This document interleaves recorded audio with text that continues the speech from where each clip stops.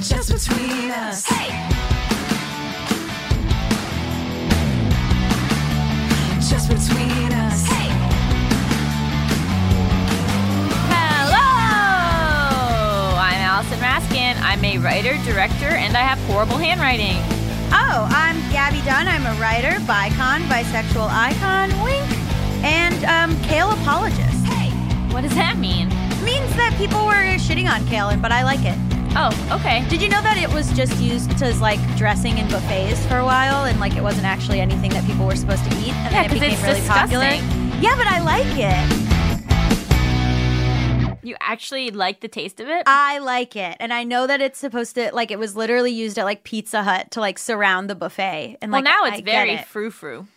Yeah, it went. You know what? I admire its trajectory from lowbrow to highbrow. Yeah, it really rebranded. Like, how do I do that? I want to just go from being like so lowbrow and then rebrand as so highbrow. Kim Kardashian, she did it. Did she? She's at the Met Gala, Yeah, and I'm not at the Met Gala. not yet. How do you get to go to the Met Gala? I don't think I'd want to go. It'd be Really? too overwhelming. You don't like costumes. I hate costumes. Someone else will dress you. I don't know. I just like to be comfortable and at home. What if the theme of the Met Gala was home comforts? If it was pajamas, then I'd go. Pajama party themed Met Gala. Or athleisure. Oh my Those God. are the only two themes for which Wouldn't I would that- show up at the Met Gala. Wouldn't that be such a spin? Everyone like gets ready to do something so intense, and then the theme is athleisure. I think that they could add some physical activities to the event. Okay, so the Olympics? Yeah. Welcome to Just Between Us, a podcast about brutal honesty Female friendship. and completely unsolicited advice. So my dog was bleeding out of her ass this morning. Why? I don't know. Why did you bring it up? What do you mean, why did I bring it up? Because it says on our outline for this episode, ask each other what's new. And that's what's new with me. Is just, Sugar's ass is bleeding. I wonder, we talk about our dogs so much on this show.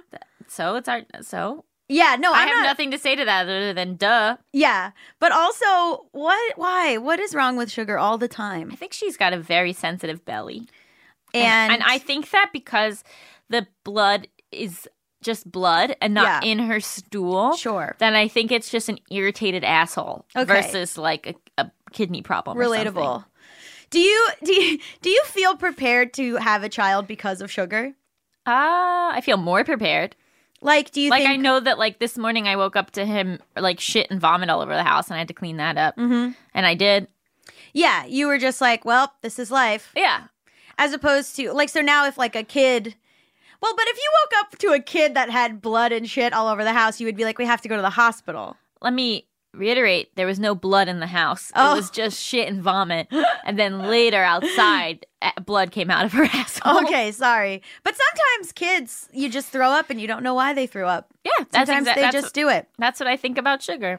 How do you know when you have a kid when it's time to go to the hospital? That's a really good question. For babies, they're not supposed to have high fevers. So if You your had an answer ready to go. Yeah, if your baby ever has a high fever, then you got to go to the hospital. Okay. And any other kid? Is it just when they start screaming, take me to the hospital? That seems like a good bar to go by. I'm just saying, like, if you have a kid, because I was such a, like, hypochondriac that, like, it's, and Cheyenne is too, that it's like, I would never, like, I'd be like, are you really sick? Like, Well, how do you get to the root of it? In elementary school, I would go to the nurse all the time, and they'd take my temperature, and it was always in the 99s because I just had a hot ear. Mm-hmm. So then they'd call my mom. My mom would have to come pick me up, and then an hour later, she'd drop me back off. I just had a hot ear. Yeah, I had a hot ear. Wow. Oh my It's God. tough to be a mom. Oh, it is. How do you ever know? I think it's always better to err on the side of caution, Yeah. unless you don't really like your kid. Then it's like, shut. At a certain point, you're like, stop. Shut up. Shut up. As a kid, you only get a few times to say you're really sick. And then after that, you better shut the fuck up. Well, that's the fable of the boy who cried wolf. We've got a great episode for you guys today. We'll be talking to the editor of our 2 young adult novels, Sarah Goodman. And later, we'll be talking about our unhealthiest relationships. But first, hit us! International question! International question! International question! Abby, New York. Not international, but still cool. Yeah, well, now the word international has lost its meaning in this podcast. I know, because now we say international for domestic and true international for international. Yeah, I think it's fine. I think we're setting our own rules, and words have no meaning. Anyway, Abby says, how do I overcome my aversion to conflict? What advice do you have for being fair and understanding in an argument, even when I'm feeling angry? And so for some more context, she said, Sure. I know that it's normal and healthy for couples to have arguments, and I appreciate that my boyfriend has his own opinions and challenges me to think differently. He is always respectful when we disagree, he likes to debate, and he genuinely considers my opinions. But I'm struggling to engage in our arguments in the same healthy way. Whenever I disagree with my boyfriend, I catch myself feeling resentful, taking things personally, and fighting the urge to snap at him or say something unkind. I'm afraid I'm self-sabotaging, and I want to show my partner the same open-mindedness he gives me. And then she says, you both seem to be pretty comfortable with confrontation, so I would love some advice on how I could be a better communicator, even when I'm emotional or upset. Is that a compliment? That's a compliment, right? It's a huge compliment, but I don't know if it's true. I don't think I'm very good at confrontation at all. Yeah. I think I am stand up for ourselves. In work. Yeah. For work, I'm good at confrontation. Yeah. In personal lives, not so much. Sure, yeah. I think we give the impression that we are good at confrontation. It's hard because with a partner, there's so much emotion involved, and it can feel like, oh my God, we're arguing, so we're going to break up. You know what I mean? Yes. I think that I've actually become very good at confrontation with my partner, and I remain poor at confrontation with family and friends. Yeah, well, why is it better with the partner?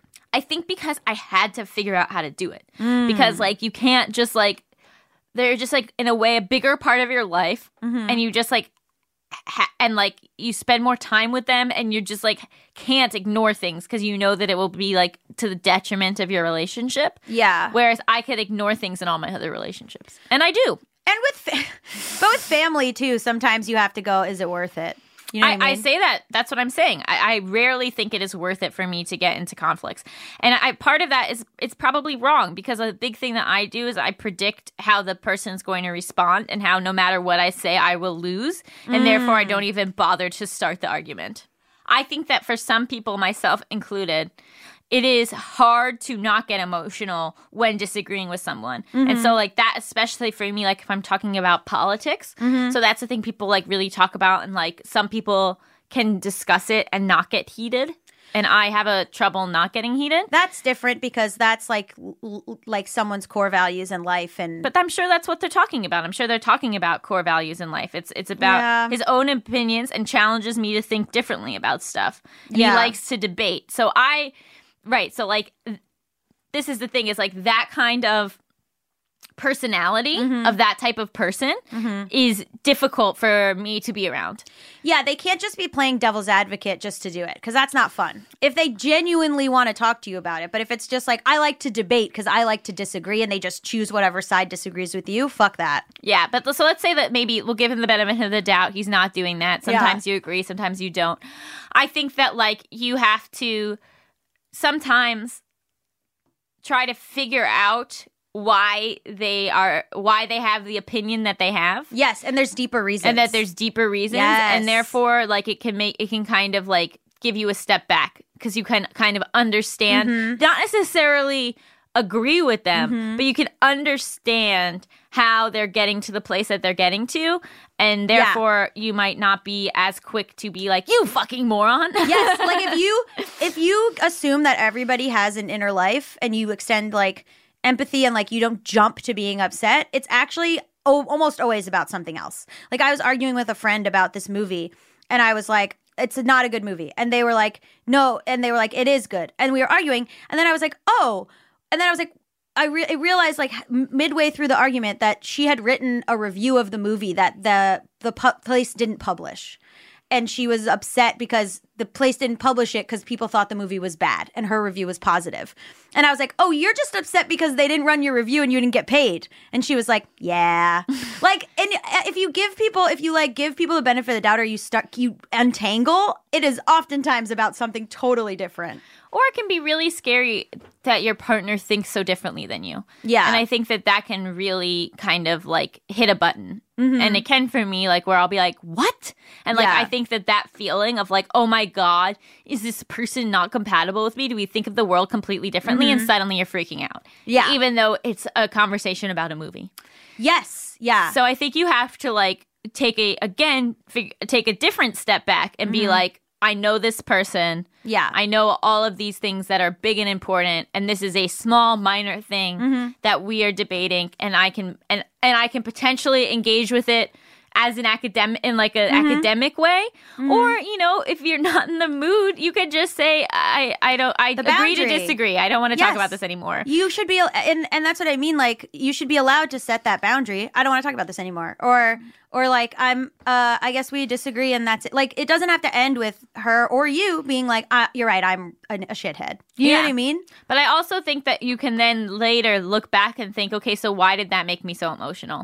What part of it? Was it just that we disagreed? Was it the specific subject? Yeah. If it was a specific subject, maybe you can take the time to figure out why that's so sensitive to you and either then relay that to your partner or just like do some work to get through that.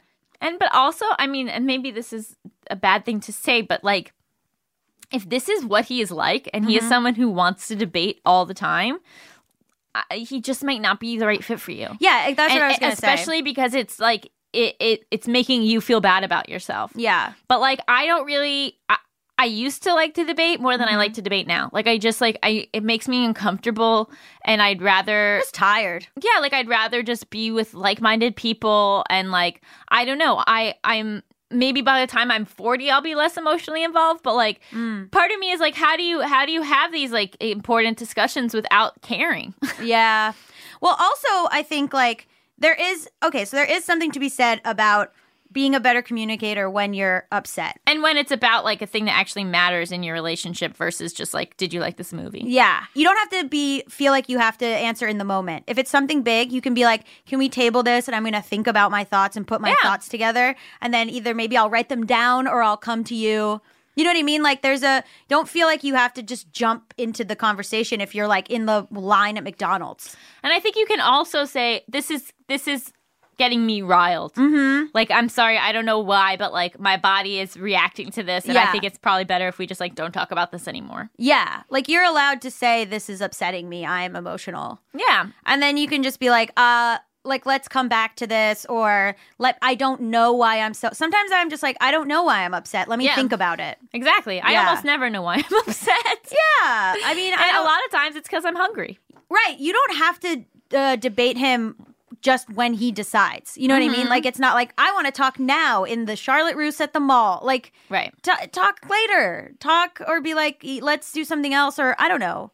But when it comes to like things that you actually do need to resolve with your partner, I think that it's about, like you said, coming from a place of love and assurance that this isn't the end of days conversation. Yes, for sure. We're not breaking up. This is just like, how do we make our relationship that's going to continue no matter what better? Yeah. She might have a fear, honestly, of like being left, because there is something to me where like if a partner brings something up, I would be like, well, here it goes, the end, like, because you're worried about abandonment. So there might just be something also like talk about in therapy or talk about with friends or whatever, where it's like, why when someone says, hey, we need to talk, your first, or like bring something up to you, your first reaction is they're leaving. Yeah.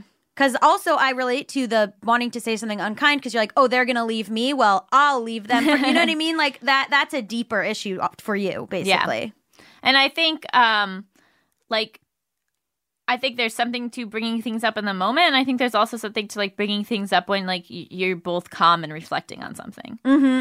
So I think that like for smaller things, it can be like, hey, please don't talk to me like that, or whatever. And then for maybe bigger things, it's like, okay, I wanted to talk to you. This is not a big deal. Like I love you. Like it's like it's the compliment sandwich, right? It's like, this relationship is so great. It's worth working on these issues, and so that we can like get to the other side and continue our great relationship. Yeah, conflict isn't like the death knell of the relationship, and it's also like small things are like not personal. I mean, I would jump. I would be like, oh my God, they thought that this girl on this show did the right thing. Well, then they hate me. Like, do you know what I mean? And like, you just gotta shut it down. Yeah. I also, in a way, just like, I've just tried to care less. you know, because like I'd rather just like let things go than like have to like sit and stew in them and then like talk to someone about it. Like I will only talk to someone about something if like I can't let it go, and I always try to let it go first. And if it's not not everything they do is a moratorium on you or about you. Like if you're arguing about something and then you're like, you can't just assume what they're feeling or jump, you know.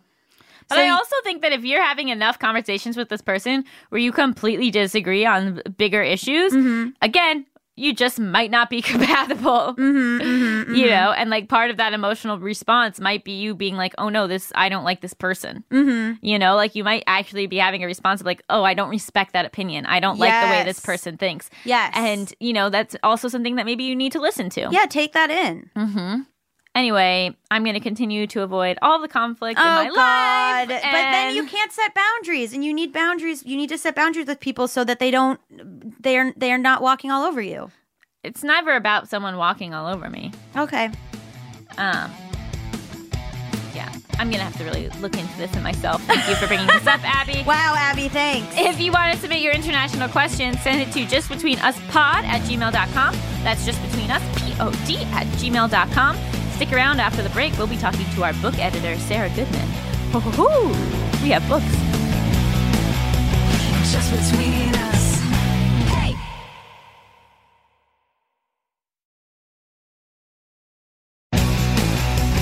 Just between us. Welcome back to Just Between Us. It's time for the juiciest, most scandalous, controversial segment known to all of podcasting. Tough questions. Our guest this week is the editor of our two books, Sarah Goodman, who is the editorial director of new young adult crossover imprint at St. Martin's called Wednesday Books. We were one of the first books released by Wednesday Books. Right, Sarah? You were the first book released by Wednesday Books. We created the imprint. Just kidding. That's all, Sarah. In fact, I'll have to send you guys a picture. I have a picture of your cute author photo with I Hate Everyone But You hitting the bestseller list because it was also our very first bestseller. Oh my God. Wow. We have such a beautiful relationship. We really do. And I have it framed on my wall, sort of like how some businesses have their first dollar bill framed. That's how I like to think of it. Yeah. Oh my God, that brings me such joy. Yeah. Like, who cares about us? We're just happy we did this for you. Well, I appreciate it. So you are a master. I mean, it's a really big deal to get your own imprint. That's like a thing all editors sort of strive for. And so what do you think led that to happen for you?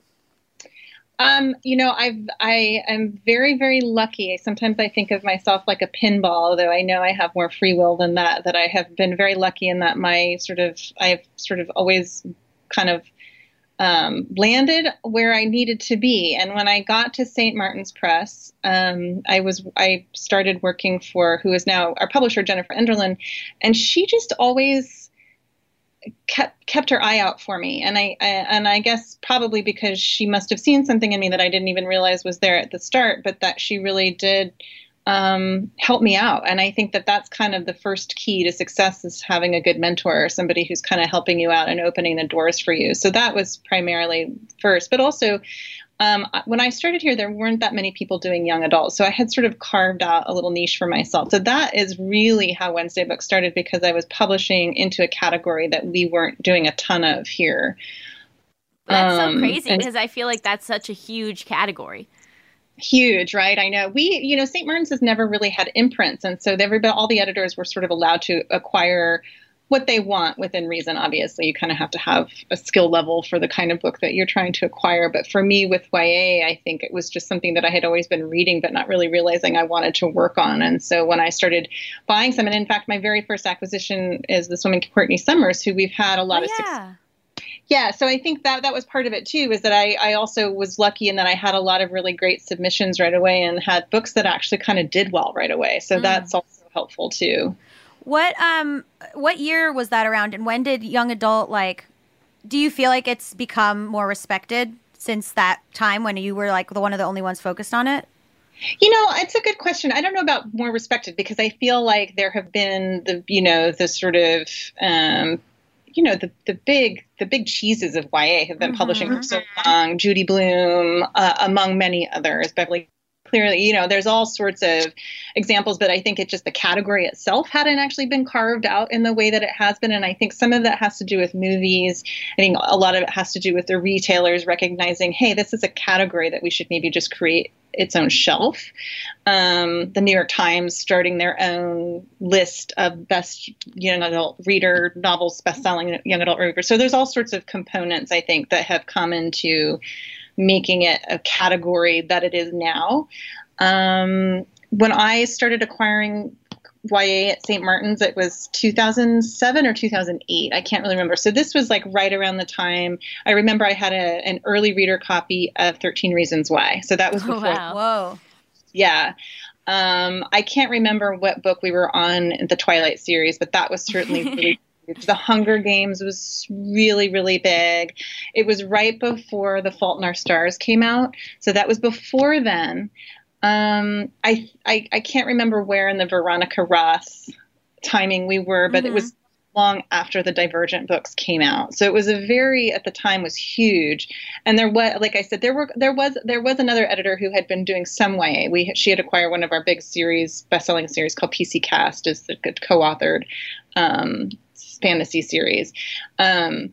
But nobody had really been doing realistic contemporary stories, which is what I started doing and sort of building my list that way. What makes you want a book? It's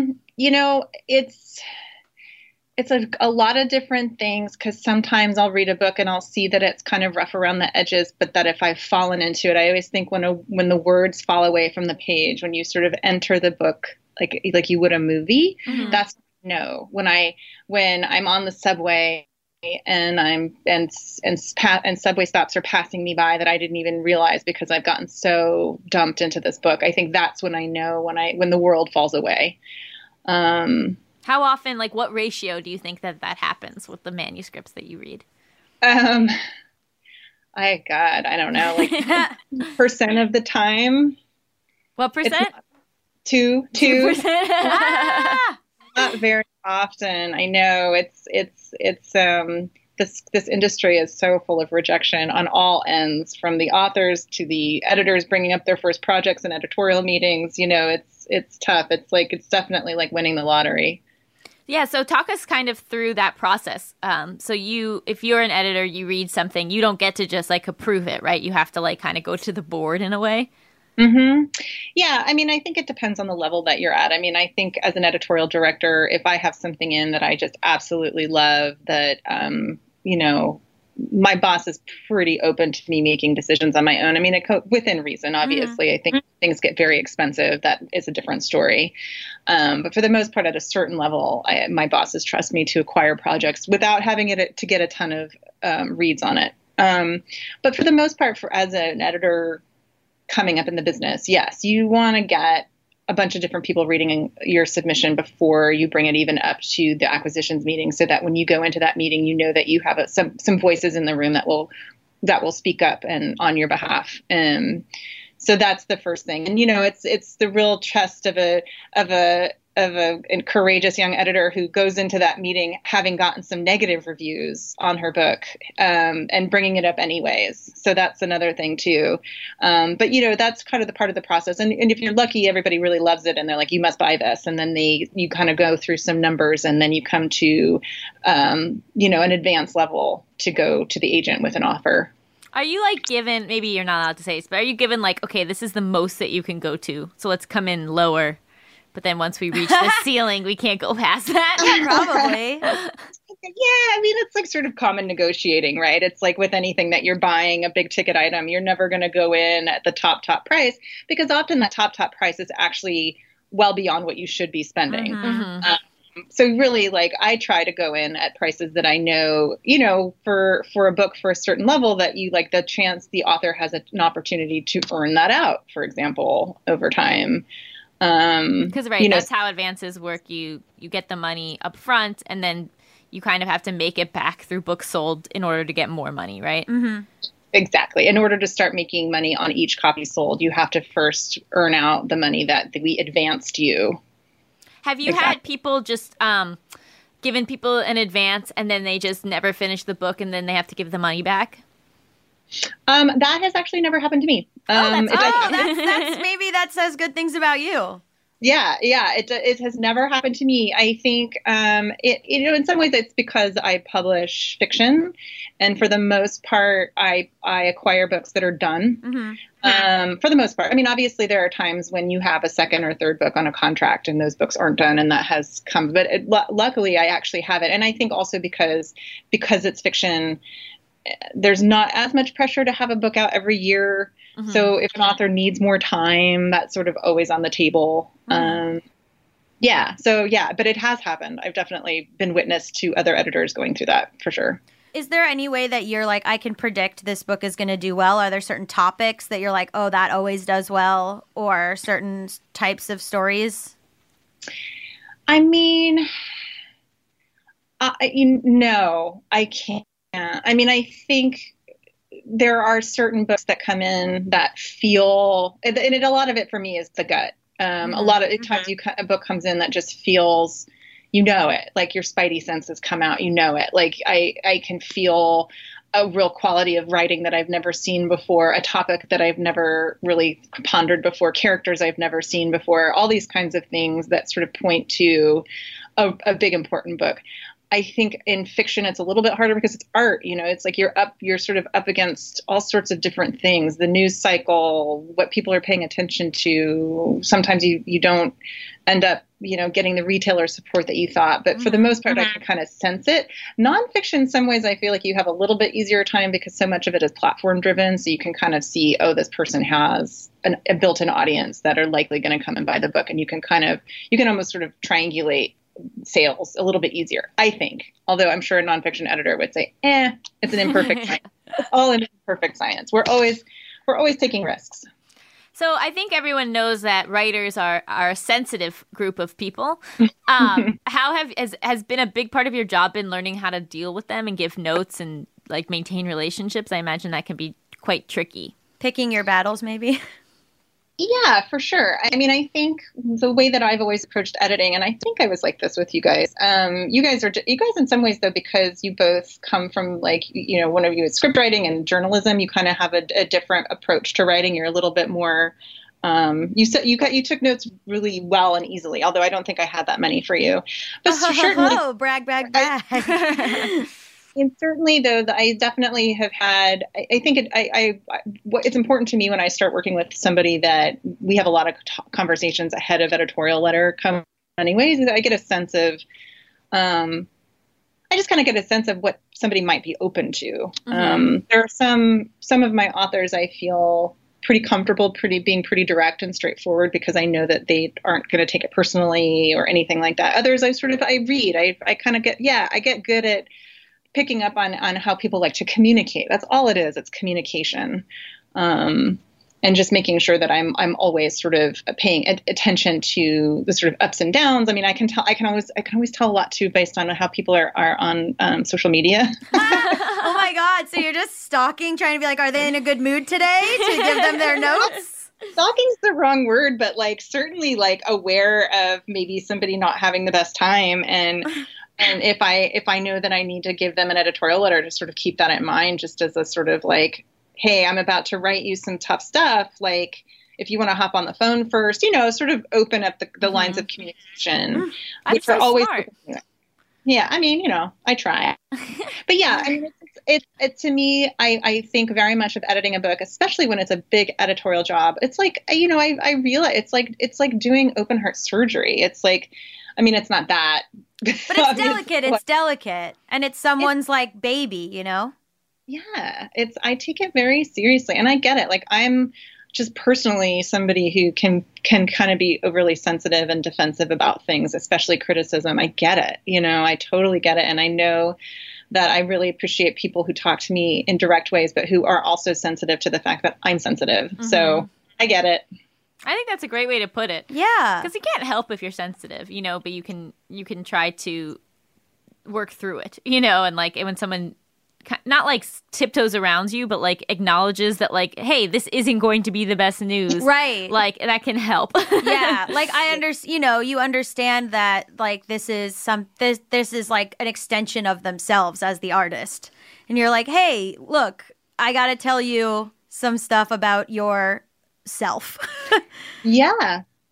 Basically, exactly. And exactly. And really sort of opening myself up to just be like, you can push back, you can disagree with me, you can get mad at me, you can get mad at me. Like, that's okay.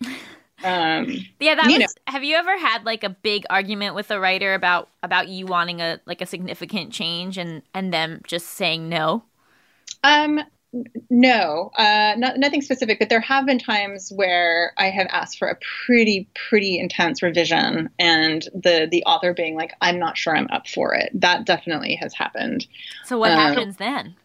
And actually for the most part though, in those cases, I'll be like, I hear you. So let's figure out another way. That has come down to putting that novel in a drawer and starting something new, or finding a new approach into the draft that wasn't working. It really depends. But yeah, for sure. I mean, for me, I take a lot of books because it's like, it's up, especially for authors who, have had other books out and they have like a third or fourth book coming. Like, it's important to me that I'm always helping somebody grow and be better and get a bigger audience. And so I'm always trying to push too. And I try to communicate that ahead of time. Like, I'm here to help. I'm here. Yeah. We're on the same team. Better. Right. It's not artist versus editor. It's like, which I think sometimes people view it as an artist. Totally. And exactly. So I've been pretty lucky for the most part that like any major revisions that like usually the author has been like, yeah, I see that. Usually it's not a surprise. Yeah, that's the worst is when you're like, I hope this part works. And then someone's like, that part doesn't work. And you're like, yeah, I knew that. Totally.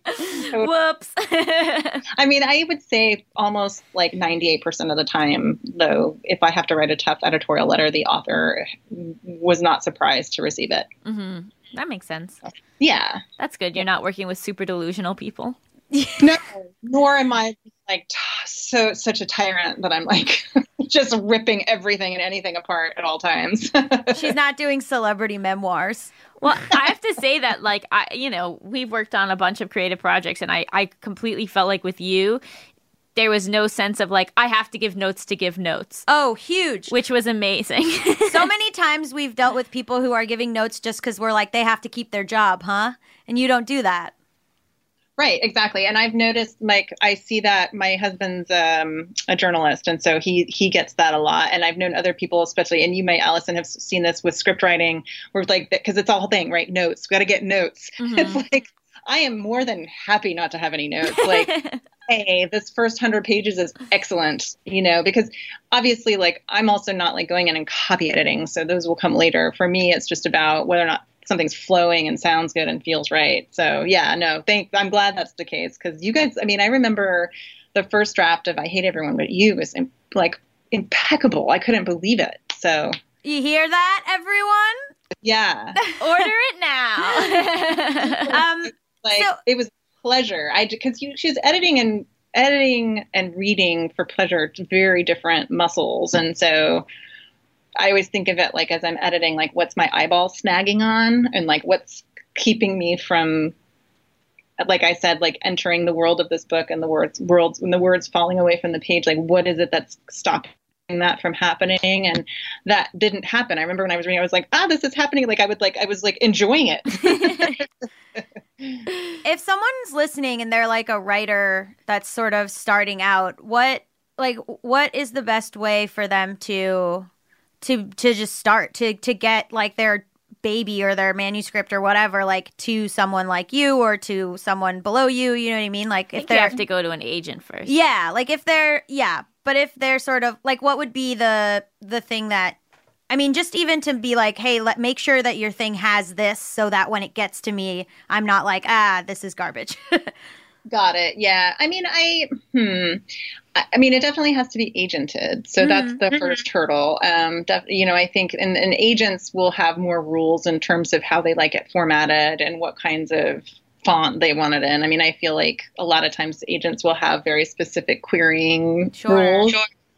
So that's kind of the first thing for me. And then after that, like there's a lot of different factors that go into deciding to work with an author. But I think especially for people starting out, like I've noticed that it's very helpful. We've been working with a lot of authors who had already been involved in their own writing communities, whether they found them online or they're local, and have been surprised to see that, like, you know, like I think Angie Thomas, for example, was in a really tight writing group, and that some of her friends or her writers that were in the same group are still buddies. So, you know, I think that's a really powerful way to just even have people reading your work and commenting on your work. And then if, you know, somebody in that crew goes on and gets famous, then you have this connection to that person who can refer you to an agent. Mm-hmm. I think it's all about just reaching out to communities of writers. Like, again, if you're in an isolated place or you're living out in the middle of nowhere, you can still find these people online. That way too. So I think that I've noticed that over and over, that just authors who get involved with like writing communities in some way get a lot of support that way and sort of find their way through the industry. Yeah, it doesn't behoove you to sit in your house and think of writing as like a solitary thing that you never show anyone. Exactly. It like speaks to what you said earlier about helping each other out, you know, and like having mentees and mentoring people and always looking to share the love. Exactly. And get other writers' eyeballs on it before you're like, now it's perfect. Yeah, exactly. I mean, I think that like it makes a big difference, because then you also, if you're lucky to end up with an agent who is a good editor, who will then also read it and give you notes before sending it to editors, because obviously as editors, we know that our job is to edit books, but when you're acquiring something like that first product, you know, it should be in pretty good condition by the time it gets to an editor. Okay, before we go into our very fun next segment, do you have just like one piece of advice? It could be about anything that you've learned on this journey. What piece of advice for somebody who wants to be a writer, or for somebody who wants to be for anyone, just any advice. You know, because you're also in a lot of ways a businesswoman. You know, now you're managing a bunch of people and you have like your own little company. Yeah. I mean, I think that like the thing for me that I talk to myself about every day, that I don't know if I say it to writers enough. I certainly say it to my kids a lot, which is just that like, I think the people in life who are sort of the most successful are those that like aren't burdened too much by what other people are thinking of them. And I think that obviously is like extends way beyond writing books and being in publishing, but that I think it's been such a revelation of becoming an old, like of being 43, and sort of as I've gotten older, realizing that like I don't need to be so concerned with everybody liking me. I just need to be concerned with being who I feel is a good person and working really hard. And I think that in publishing, it can be very hard as a writer or even as an editor or a marketer. It's like there's a lot of like you comparing yourself to other people. I'm not on this journey like they are. They're 22 and already have a bestseller. You know, I didn't come over to editorial until I was in my early 30s. It took me a long time to get to where I am. But you know what I mean? Everybody has their own path, and there's all these stories all the time about how people didn't get their first book published until they were 50. And then they became massively successful. Right. You know, I think it's just like always trusting that you're on your own journey and not to get too sidetracked by what other people are doing. Obviously, you have to be aware of other people, and you have to be sensitive to other people, all those things of being just a human being on the planet. But I do think not getting too worried about the fact that your path doesn't look like somebody else's. Huge. That is huge. Yeah, that's helpful to me right now. Thank you. Would you like to play America's favorite game show, Hypotheticals? Yes. Oh, wonderful. We'll start out with everybody's favorite. Would you stay with this cheater? Here we go. You find out your significant other of 30 years has been cheating on you the whole time when they publish a book called My Many Mistakes. I Love My Wife So Much. Oh my God. It's part memoir and part love letter to you. It also makes them millions of dollars. Would you stay with this cheater and join them on the very fancy publicity tour? Okay, hold on. So they they didn't tell you till the book was published. Right. Okay. Sarah, your thoughts? Well, so I really want to just make it about me and like wear really fabulous outfits and just be totally horrible in all the author events, but make him take me with him everywhere he goes. Ooh, I like that. And just be a complete total diva and turn it into a show about moi. Yeah. But then it's kind of this thing. I don't like looking foolish, and it kind of, you become famous for being cheated on, which I don't love. Yeah, that's true. Yeah, but if you can make money off of that, why not? Right. I mean, for me, I guess it would be more about just being like, actually, this makes you look like an asshole and me look pretty great. That would be the spin that I would put it on. But I hear you on not wanting to look like the dummy in that. Ugh, this is such a tough one because I love money, but I hate looking foolish. I'm not going to stay. You're going to leave the renowned author of My Many Mistakes, I Love My Wife So Much? Yeah, I'm going to leave and do like a self-respect publicity tour. Wow. I think You're a bigger person than I am. I think the right answer, is that you guys write a response book. Together? No, like you or Sarah, like you write a response, Oh. Called I've Made No Mistakes. I Hate My Ex-Husband. Whoa. Sarah, would you buy that book? Totally. Especially if I wrote it. Yeah. But I've always liked that in any movies or any TV when like the person who's been cheated on or who's been treated badly like has their moment, in front of the cameras with their big glasses on, and they sort of steal the thunder from that everything. Like they take all the control back. And that will happen in the movie adaptation of I've Made No Mistakes. I Hate My Ex-Husband. These titles are so long. Yeah, because they stick with you. Yeah. Did I play it right? Yeah, You did a you're great doing job. Great. Oh, good. Thanks. We've got our next one. Is this a date? Here we go. While on the subway, a stranger notices that you have finished your book. So they get up and offer to recite all of Harry Potter and the Deathly Hallows to you from memory to keep you entertained on the ride. Is this a date?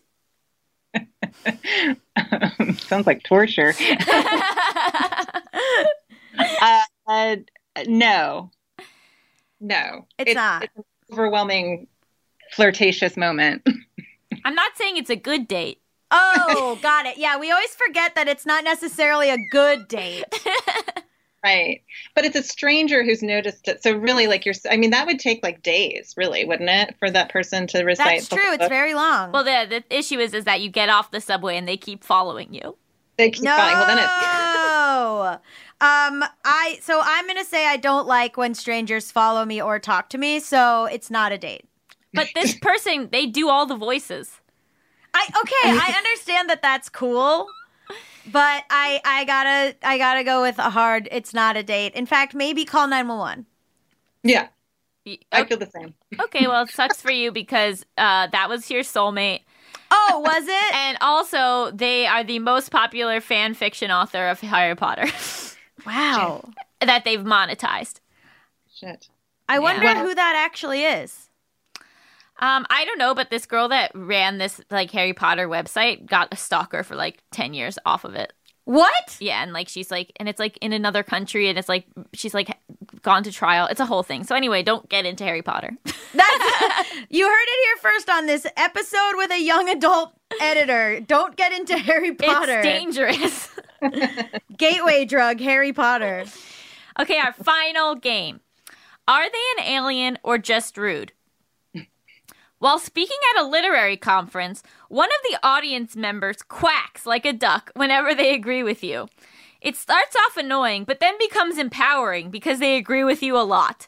Is this person an alien or just rude? Sarah? An alien for sure. Well, Yeah. just keep in mind that in this scenario, it was an actual duck. Oh. Wait, what?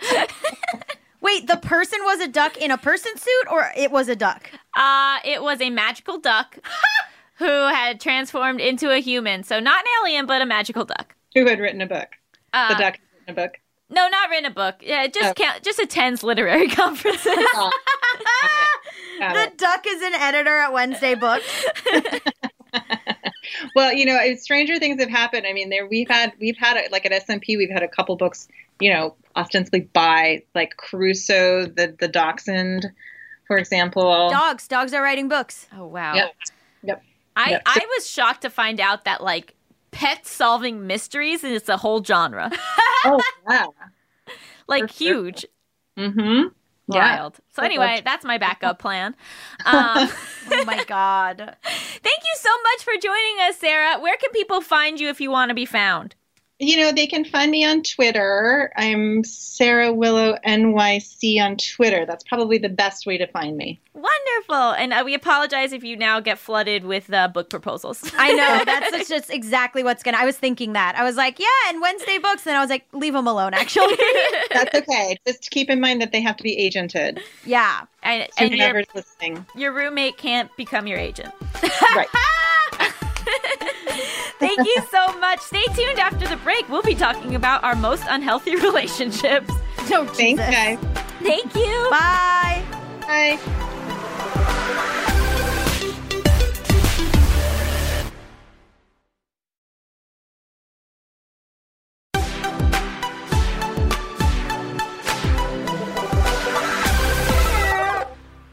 I'm doing the music. Welcome back to Just Between Us. It's time for topics. XXXXXX. Let's dive into our most unhealthy relationships. And not necessarily like the relationship overall, but like behavior and stuff that you have had in different relationships that you find to be really harmful. Almost all of them. What? I've grown and changed a lot. Let me put that out there and start with that. But I think there were like tons of relationships where there was no trust. Mm-hmm. So like college boyfriend didn't trust each other at all. Yeah. And then was just like constantly, I felt like I was a PI hired to like investigate him. Like it was just constant like I had that with figuring one out what he was relationship. up to. Yeah. Like if you're like literally stalking your own boyfriend, like, there's problems. Like just like he was never where he said he was. He was always up to something. He was always cheating. He was always lying. And then And I what was would like, happen when you would catch him? You'd just be like, I Fight. caught you. And then Yeah. you keep going. You keep dating. we would like fight and then we would just be like, anyway, Let's get some pizza. like I don't even know. I can't even tell you how we would just be like, anyway, we're back together. But like it You was were so young. Yeah, I mean, I was 19 to 21. Your or brain 20. is barely a brain. It's just No. a ball of mush. Horrible.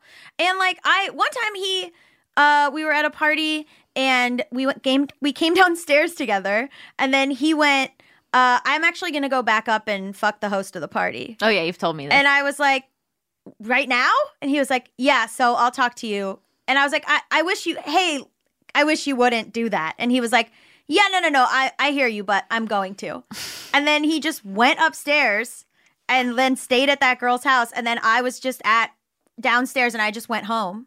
So didn't you go hook up with someone else?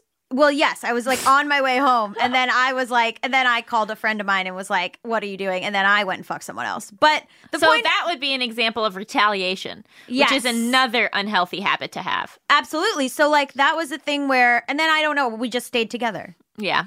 Like that, if you're like at war with your partner, like if you're constantly like you feel like you're fighting a battle and you have to like get intel and you're like in some sort of weird war with them where there's like strikes and strikes back and whatever, that's not healthy.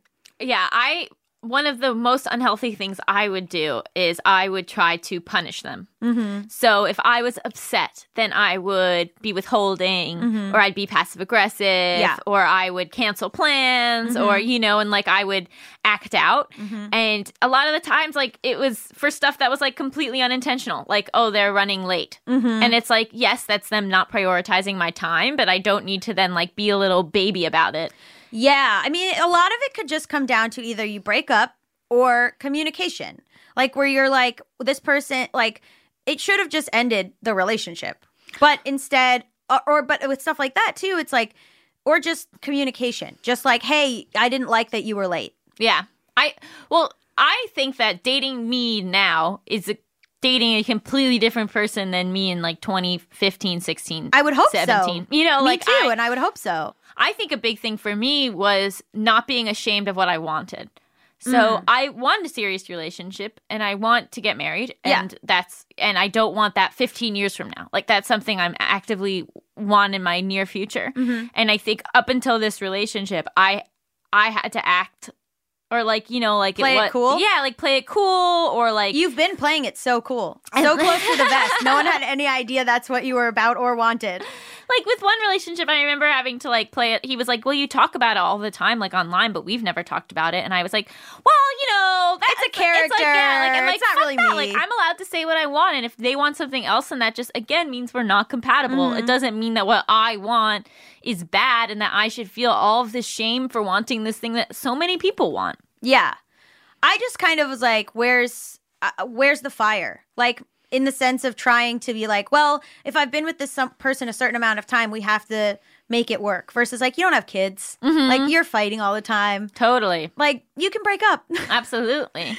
It doesn't have, because then it spirals into unhealthy. Then it gets to you're fighting all the time. You're like, my ex and I fought every day. Like, Really? we were fighting all the fucking time. Now I look back and I'm like, I have no concept. Like, if you were like, what are 5 reasons this person was mad at you? I don't know. So I didn't realize you guys were fighting every day. Like, all the time. But not every day, but like a lot. For how long? I mean, we're fighting a lot since like since like the jump. Really? Since, like, yeah. I mean, since the jump.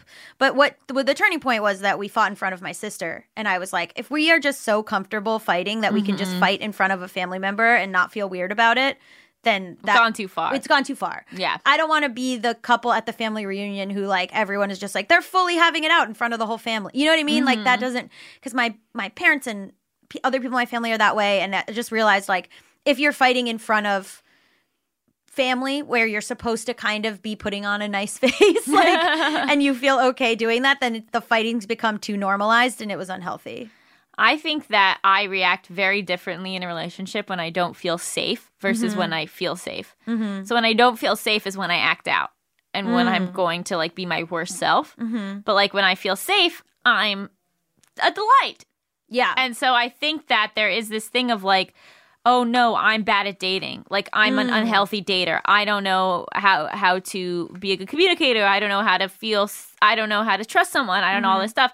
And then suddenly you're with somebody who's a better fit and you're like, oh, I'm not the problem. That relationship was the problem. That that pairing of people was the problem. Or not even the problem, but you have certain triggers that you're like you don't realize the person is triggering them for you. Right. So like, you know, the communication styles in all of my relationships have been different. You know, like I've had one relationship where we like would yell at each other. I've never had that before or since, you know? And so I think that like not feeling like you're going to necessarily take all of your bad habits into a new relationship. Yeah, that it can change based on like someone might just not have the thing that triggers you. Right. And like obviously work on yourself and claim responsibility, but don't be like, well, this is the way I am in a relationship. Yes, Because that's not true. Hopefully that's not true. Yeah, and certain people, like people I've dated where even with non-monogamy where we're like using the non-monogamy all the time and hooking up with other people all the time, and then other people that I've dated where we're still non-monogamous but we're just that's not our vibe. Like, and then I don't have to go like, but I'm non-monogamous, so I have to behave a certain way. Like it's just like tailored to the individual relationship. I feel like everybody behaves differently in every relationship. Yeah. Unless you're a psycho like one of my exes who just like resends the same texts to all the same girls. But other than that, I would hope and assume that you act differently in every relationship.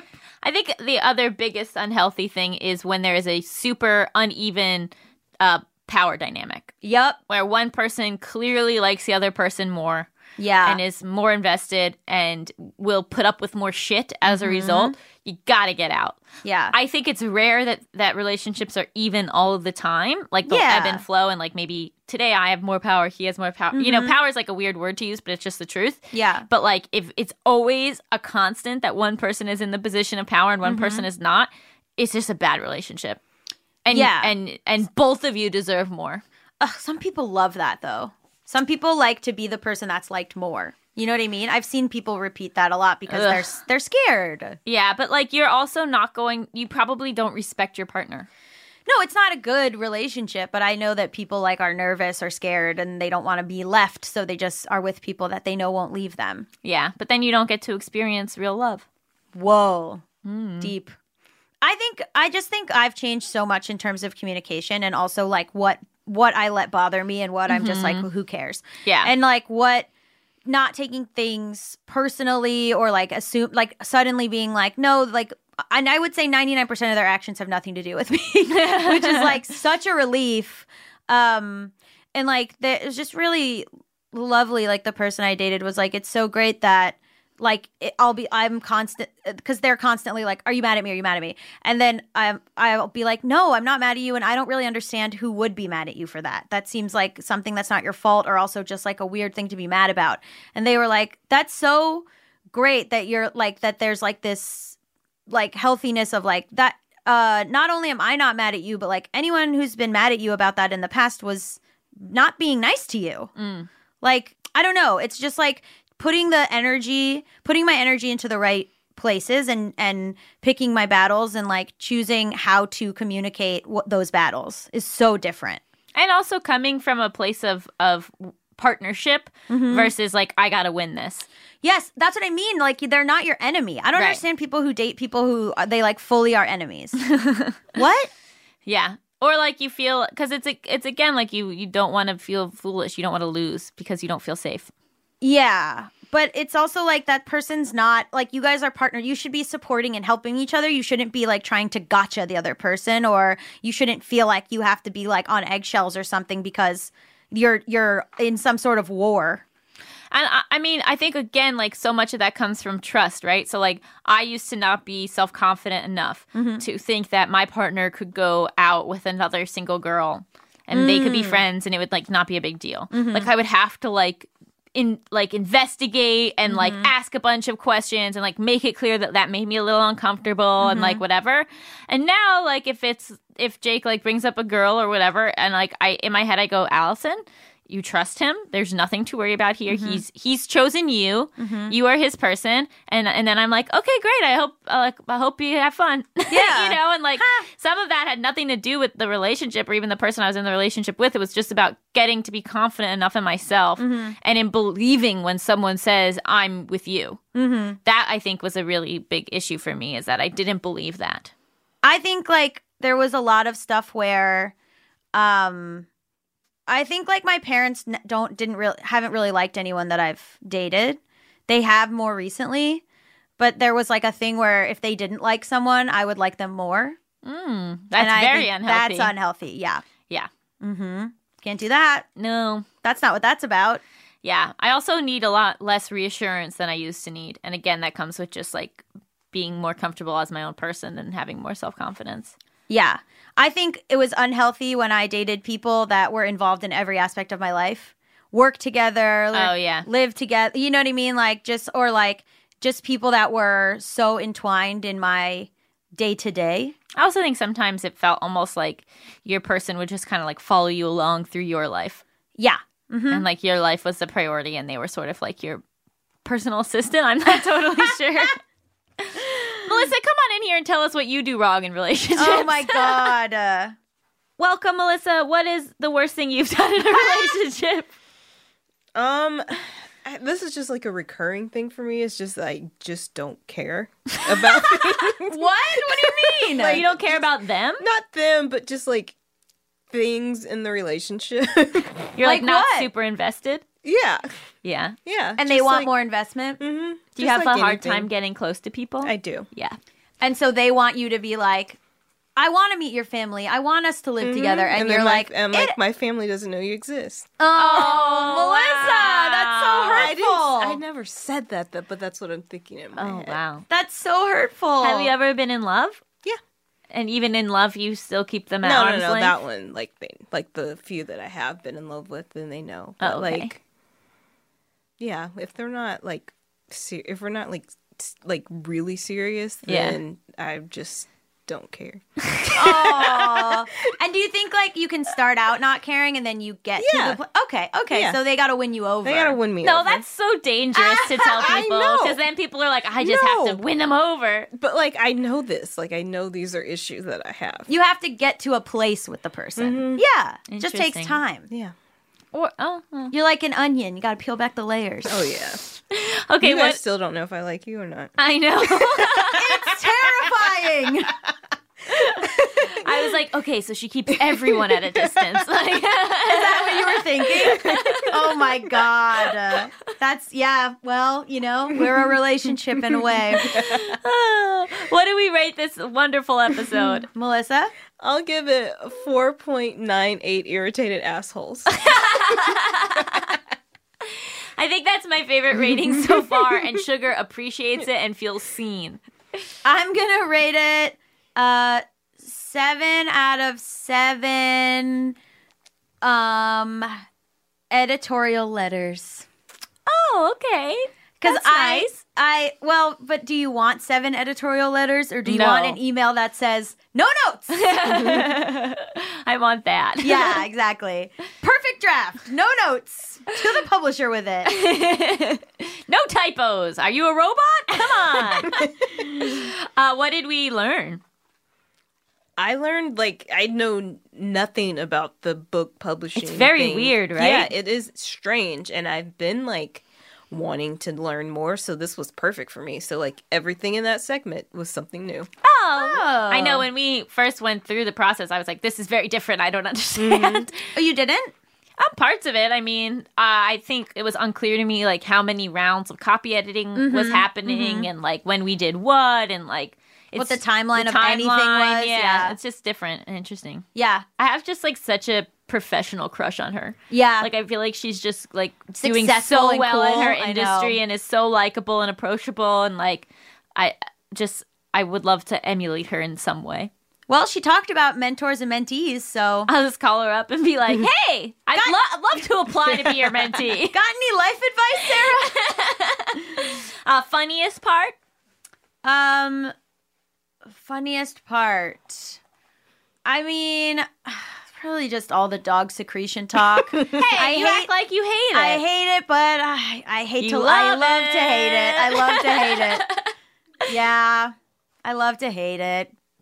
2 parts. When you said don't get into Harry Potter. It's dangerous. It is. Oh, gosh. I don't know. I'll stop there. And then, like, the pet solving mysteries is a genre. Yes. The pet is the detective. The pet is the detective, and I think there's also a genre where pets are chefs. No, I have to double Like check on that one. Ratatouille. Like, I don't know, like the kitten who makes pies. It's like really strange. Go to your local bookstore and investigate. Take your pet. Take to your Yeah. pet to investigate. Wow. Okay. Well, so the is it a world in which dogs are detectives, or it's a normal dog who then becomes the detective? I hate to break it to you, but I've yet to read one of Oh, these. okay. Okay. But I'll consider it a homework assignment, and I'll get back to you. Please, if you're a fan, write in your favorite book about a pet solving a mystery. Please leave it as a review. Yeah. Have you ever read a book like that? Just leave an in-depth review On with our 5 page. stars on our page, and Yeah. we will read it on the podcast. Yeah, give us a rating, review, subscribe everywhere you get your podcasts, and then it does. Honestly, it's just the number of reviews that matters. Yeah, I So don't if you care what do- the content Yeah. is. If as long as you hit 5 stars, you can write anything. Yeah, you can give book recommendations. Why not? Oh, that would be helpful. And if you want to shout out to Sugar, we appreciate that. See how her bleeding asshole is. I would not write a "How is Sugar's bleeding asshole" 5 stars. I would welcome it. Oh my god. Thank you so much to Sarah Goodman for being our guest. Just Between Us is hosted by me, Allison Raskin. And me, Gabby Dunn. Our engineer is Brendan Burns. He also composed our killer theme music. Our producer is Melissa D. Motz. Our supervising producer is Josephine Martirana. Our executive producer is Chris Bannon. Just Between Us is a production of Stitcher. I hope she's not bleeding out of her asshole later. Is it bad that she's bleeding out of her asshole? Oh my god!